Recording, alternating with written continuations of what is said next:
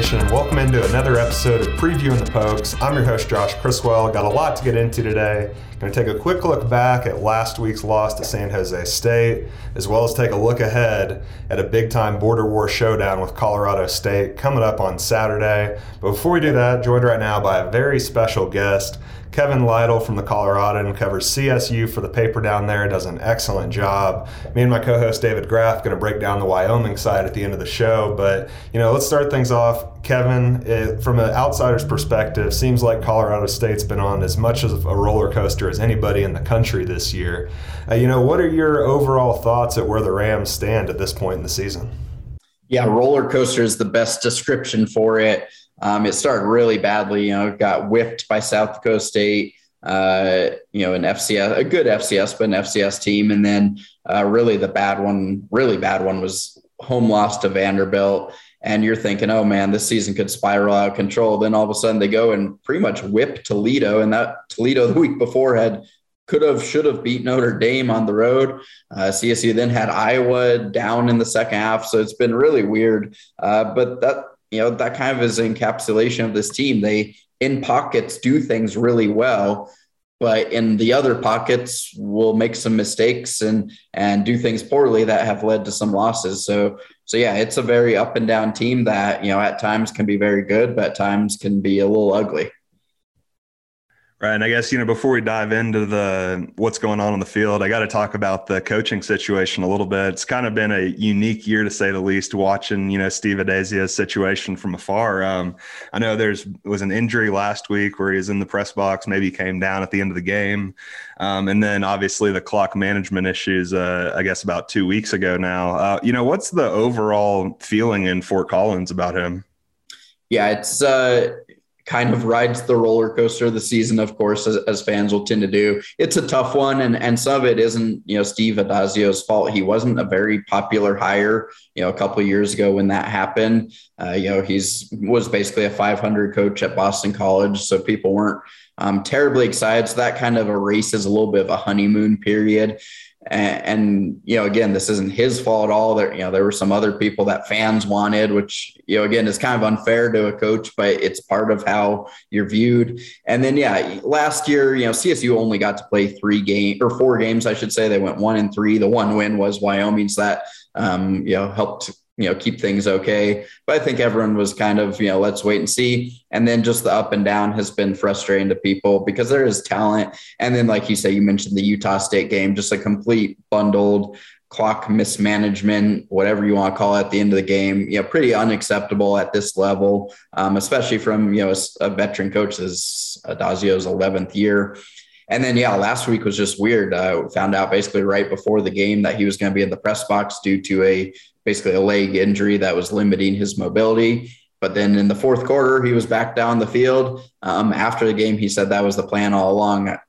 Not certain if that's totally true, but basically kind of pain management and how long he could be on his feet. He looks better this week, so I think he'll be on the sideline.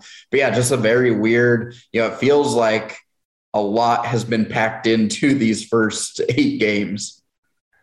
No doubt. Looking at what's going to happen on the field this weekend, one of the things that stands out to me immediately and kind of looking back to where Wyoming has struggled defensively at times this season, it seems to come against quarterbacks that can run the football, and CSU definitely has one of those in Todd Cincio, and I think he's definitely going to present some problems. We saw last week what a mobile quarterback can do to a Wyoming defense that's been rather dominant this year.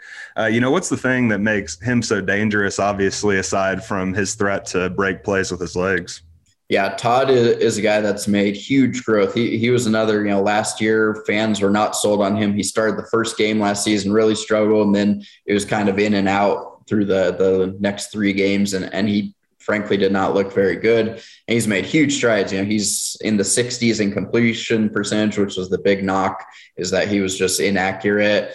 He's very steady type of guy. So he's really good on kind of the short and intermediate routes. They've still kind of struggled to hit big plays. They think that's in them, but they haven't done it consistently. But you mentioned hit him with the legs. They don't do a lot of designed runs, called runs for him, but he has real good field vision as a runner, and he's happy to escape the pocket. He throws pretty well on the run, and Boise State really struggled with that last week, especially in the first half. I remember, I think at CSU's touchdown drive, there's a 3rd and long, and they just lost contain, and he ran, I think it was a 19-yard run, and he can do that. So it's definitely going to be a key of keeping him in the pocket, because the amount of times he extends drives when a play kind of falls apart has been significant. I'm sure having one of the best tight ends in the country to throw to hasn't hurt that development at all. Trey McBride's been absolutely outstanding this season. In my opinion, that's a guy that we could very well be seeing playing on Sundays someday. Do you agree with that assessment? Yeah, absolutely. He was just named a Mackey semifinalist for best tight end in the country. I think, he has a pretty good chance to be in that mix. Statistically, I think he's probably a best tight end. And he's just a security blanket, that guy that he'll make tough contested catches. Frankly, he made one of the best catches I've seen last week that ended up being called back for a holding penalty, but he's a guy that can do a lot. He's also a really capable and willing blocker as well. He enjoys that side of the game. He plays with an edge.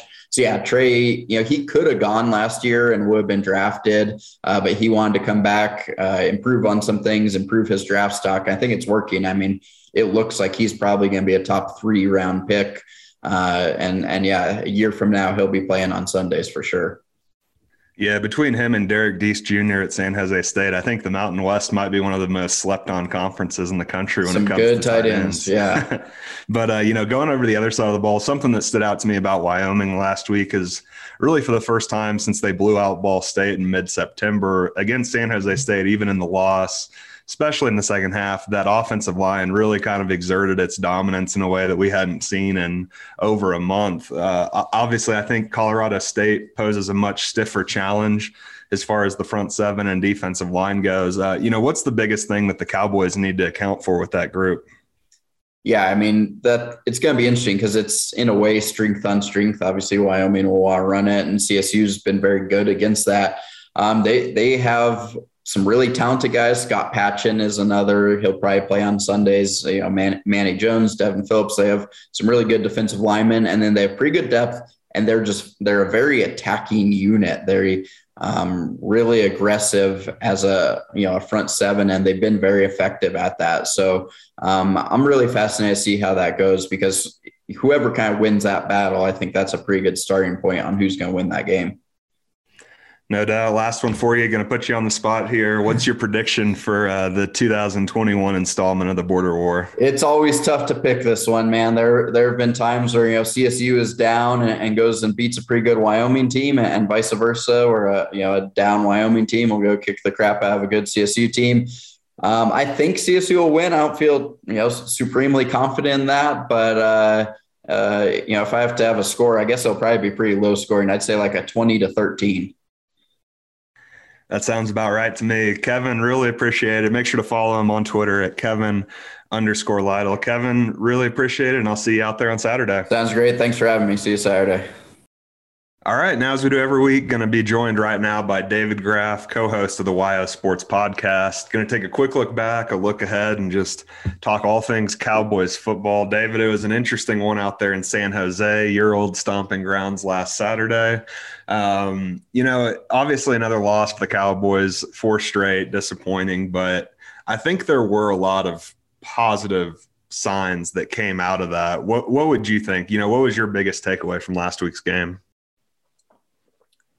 My biggest takeaway from last week's game was that it was the first time in a long time that we've seen some real fight from the UW football team, in terms of they could have quit multiple times throughout the game and just, packed it in, but they didn't. They came back. I mean, they were close there.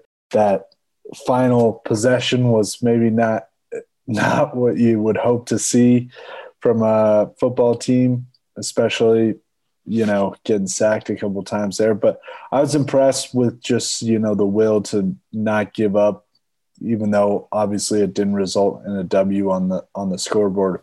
How about you? You were at the game. What was your impression? Yeah, you mentioned something that kind of brings up something I want to talk about, that last drive. It's obviously, I think it kind of symbolized, what this offense, when it struggles and when it can thrive, because but really the past 2 quarters leading up to that, they'd really dominated San Jose State, especially up front. I mean, they were averaging close to 3 yards per carry near the end of the second quarter, and they finished – I don't have the stats in front of me. I know Xavier Valade finished over 7 yards a touch, 172 yards, but just a really strong finish. And what they seem to be doing there is they're playing with a little bit more tempo than they usually do, and not necessarily like your hurry up, we're going to run the line and snap the ball. But what they do is they'd hand it off, get 6 or 7 yards, get right back up to the line of scrimmage and do it again. And that's what was able to set up, both of these touchdown catches by Isaiah Nair, especially the last one there where they were able to drive down the field and keep the game going. And then you kind of saw where they struggle on that last drive. Whenever the defense knows what you're going to do, you get in that situation, they know you're going to have to throw the ball. They bring the heat, and you saw it. It resulted in 2 straight sacks, and you knew it was never going to be a game-winning drive at that point. But I think it's something maybe to take away moving forward into this one. I know the Cowboys aren't going to go full-on, hurry-up mode, which I wouldn't expect them to, but I would like to see them maybe implement some more of that up-tempo style of the way that they play offense. Don't get away from what they do, but just get away from the run, huddle. They know you're passing on third down. It's another 3 and out, and we're punting it away. So I think playing with a little bit more tempo, not hurry up, but just playing with that sense of urgency, I think could go a long ways for this team. Yeah, it certainly could. The numbers for Xavier Valade, I pulled them up while you were talking there. 22 carries for 172 yards, 7.8 yards a tote there. That's the Xavier Valade that University of Wyoming fans have become accustomed to. That's the guy that they know, that they're familiar with, that they're used to cheering for on Saturdays. So it was really good to see him, burst out and get the ball 20-plus times. I mean, to get the ball 20-plus times, you got to get first downs. You got to extend those drives. You can't be going 3 and out. So that was a positive. It was the first time all season that the Pokes have really been able to run the ball, successfully within the flow of their offense, which was something that, positives for sure.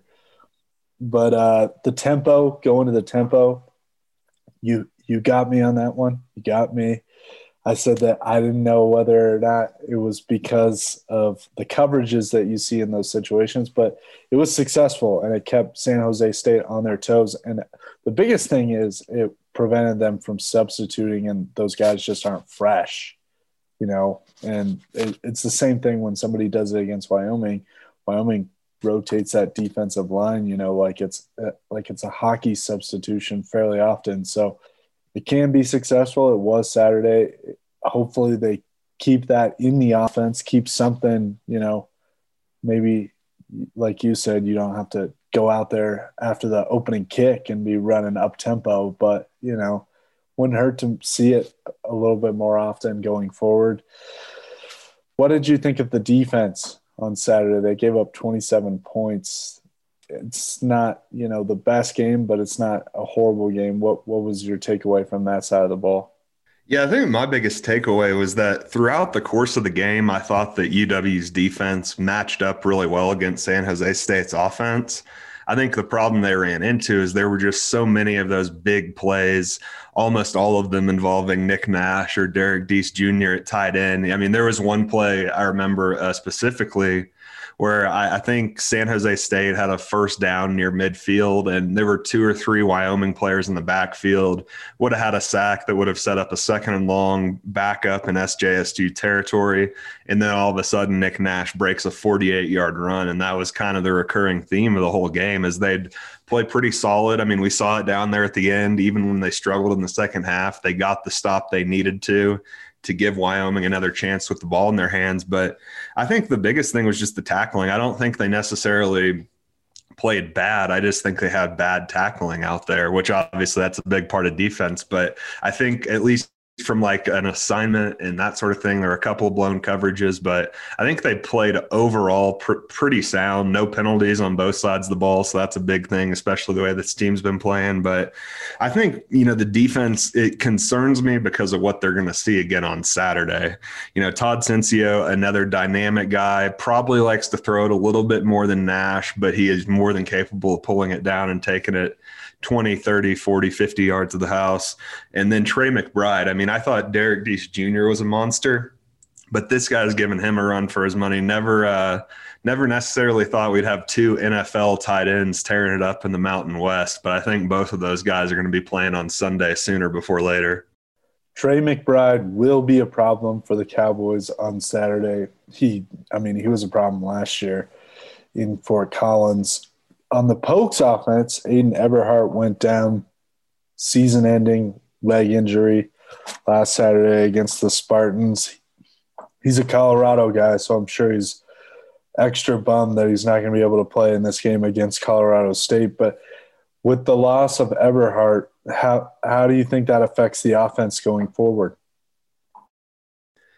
Yeah, I think it's a huge loss, not just because it seems like, I know the numbers might not always reflect it, but it seems like every single time the Cowboys need a third down conversion or a big play to keep a drive or a game alive, it almost always seems like they're going to Aiden Eberhardt as that safety valve. So it's going to be a big loss on the field, obviously going to be a huge loss just from a leadership standpoint, one of the biggest leaders on this team.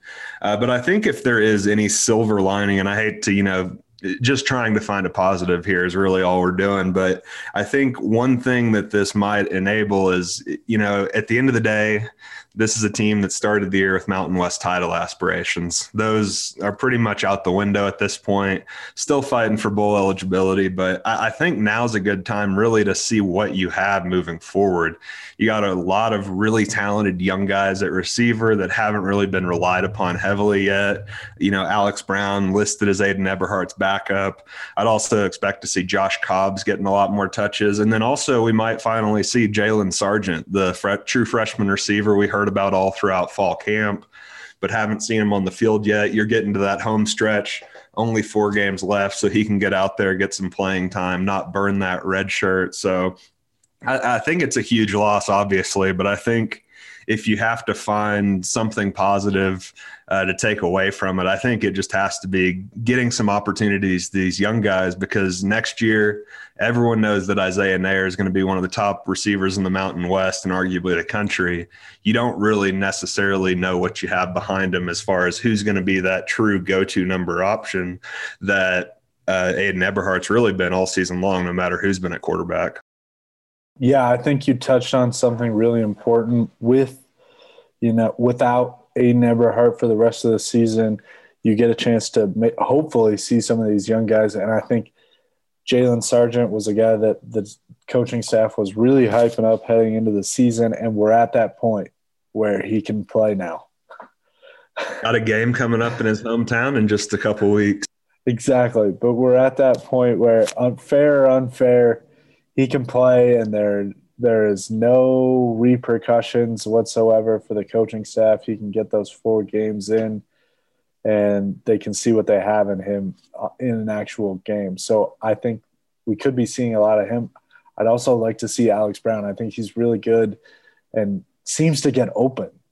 Now, he doesn't catch the ball as well as maybe you would like, but he seems to find ways to get open, and that's something that Aiden Eberhardt did really well. And so maybe Alex Brown, with more reps out there on the field, he can get those touches, get those catches, and start making some plays. No doubt. Just a quick side note, being a native of the Lone Star State myself, gotta love the Texas flair going on at receiver. I think the Cowboys are onto something there. No doubt. A couple of Texas boys going up making plays for a Texas kid at quarterback in Levi Williams.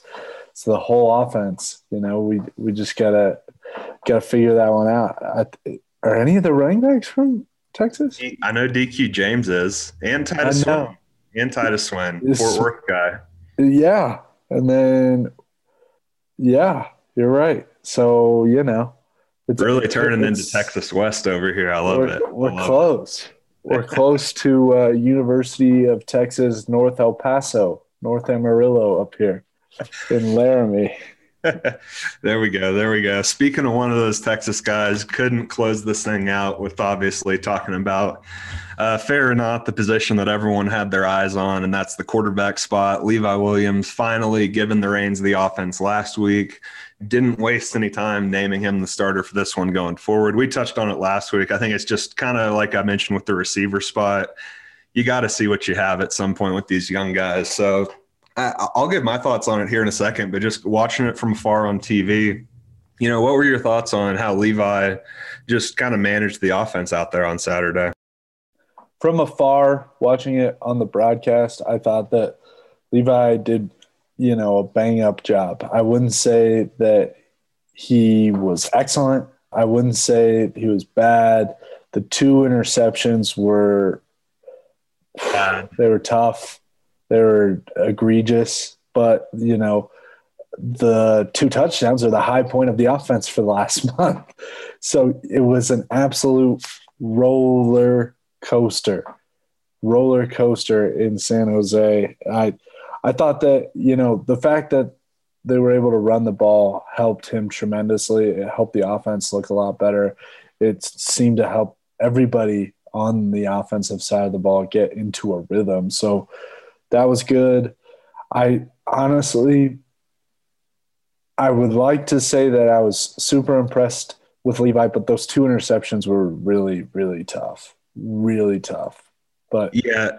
You were at the stadium. What do you make of how Levi played? Yeah, I think you nailed it. I think he had a really solid performance, but those 2 interceptions were also really, really bad. Especially that second one. That's a drive. That if that's a touchdown, that's the difference in the game right there.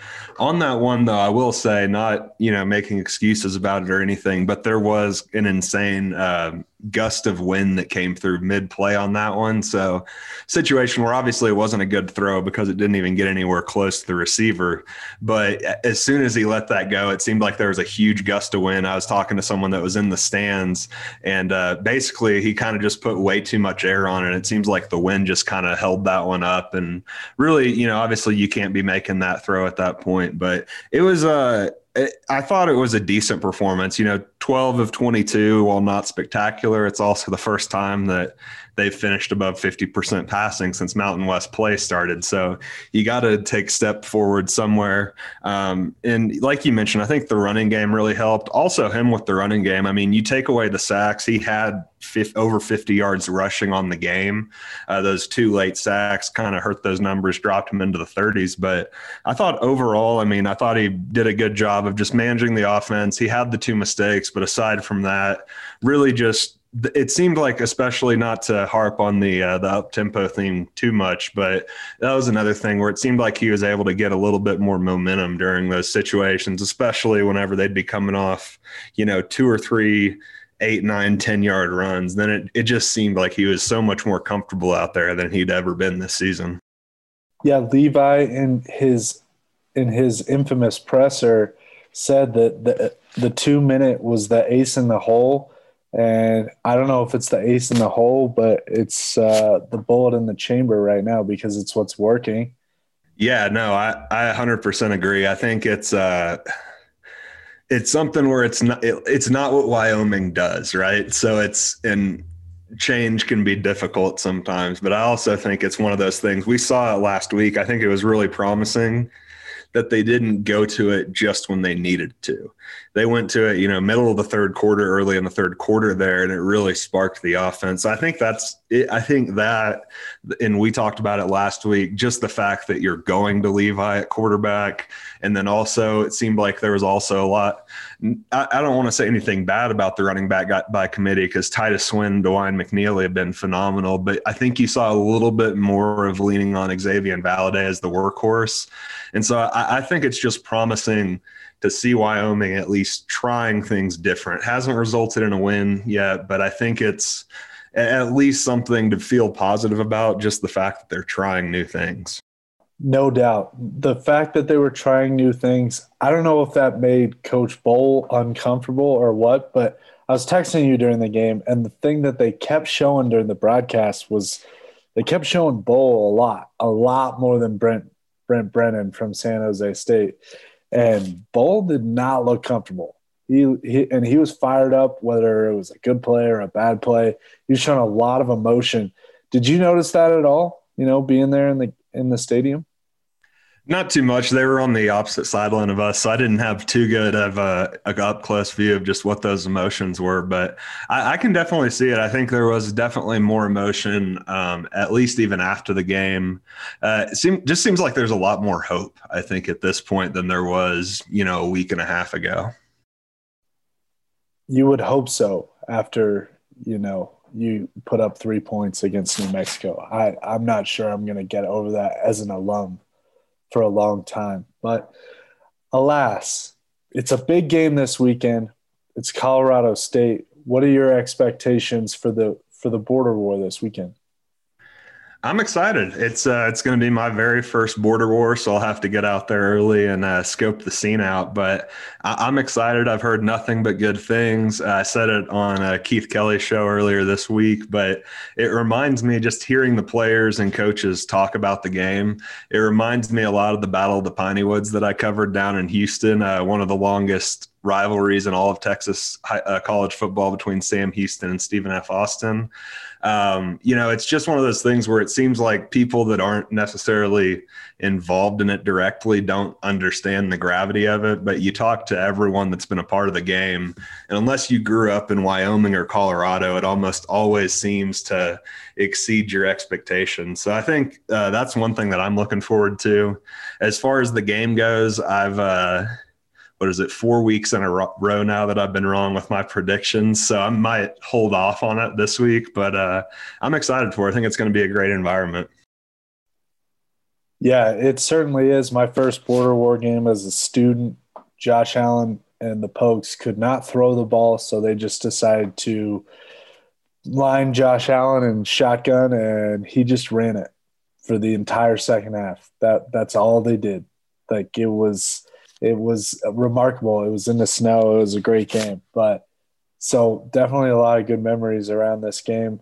The next year, Sean Chambers burst onto the scene in this one. So you never know what you're going to see in the border war. You never, ever know. So maybe just not doing a prediction it's not a bad thing, because why would you want to predict anything that could happen in this game? What do you think? You've seen Colorado State enough times, I'm sure, watching them on TV. What do you think, besides the tight end, will present problems for the Pokes? Like I mentioned earlier, I think the tight end and the quarterback position are the two biggest things. We look back throughout this year where the Cowboys have struggled at times. And you look at games like UConn, Tyler Pomachan, Matt McKay at Montana State, and then obviously Nick Nash last week at SJSU. So I think really that quarterback position, we haven't really seen them shut down a dual threat guy yet this year. So I think maybe it could be a blessing in disguise, just the fact that they had so much trouble last week. And I think, you'll see a lot of similar things. So I think, that's probably the biggest area. And then as for the Colorado State side, maybe Wyoming just needs to get them in some clock management situations, and they'll be feeling good in this one. Before we go here, I will make one prediction, since somebody always seems to do something wild and somebody seems to make a name for themselves in this game. I'm going to predict that Jalen Sargent, going back to our conversation from earlier, he finally gets to play now that there are only 4 games left and there's no fear of losing his redshirt eligibility. I think he's going to come up with a big catch somewhere in this game on Saturday. I like it. Anything else on the border war before we close this thing out? Go Pokes. That's all I got. There we go. You've been listening to Previewing the Pokes. I'm Josh Criswell. He's David Graff. Make sure to download, listen, and subscribe to Previewing the Pokes and the YO Sports podcast, wherever you get your podcasts. And also make sure to go to yosports.net for all things Cowboys football. Rise to the brand.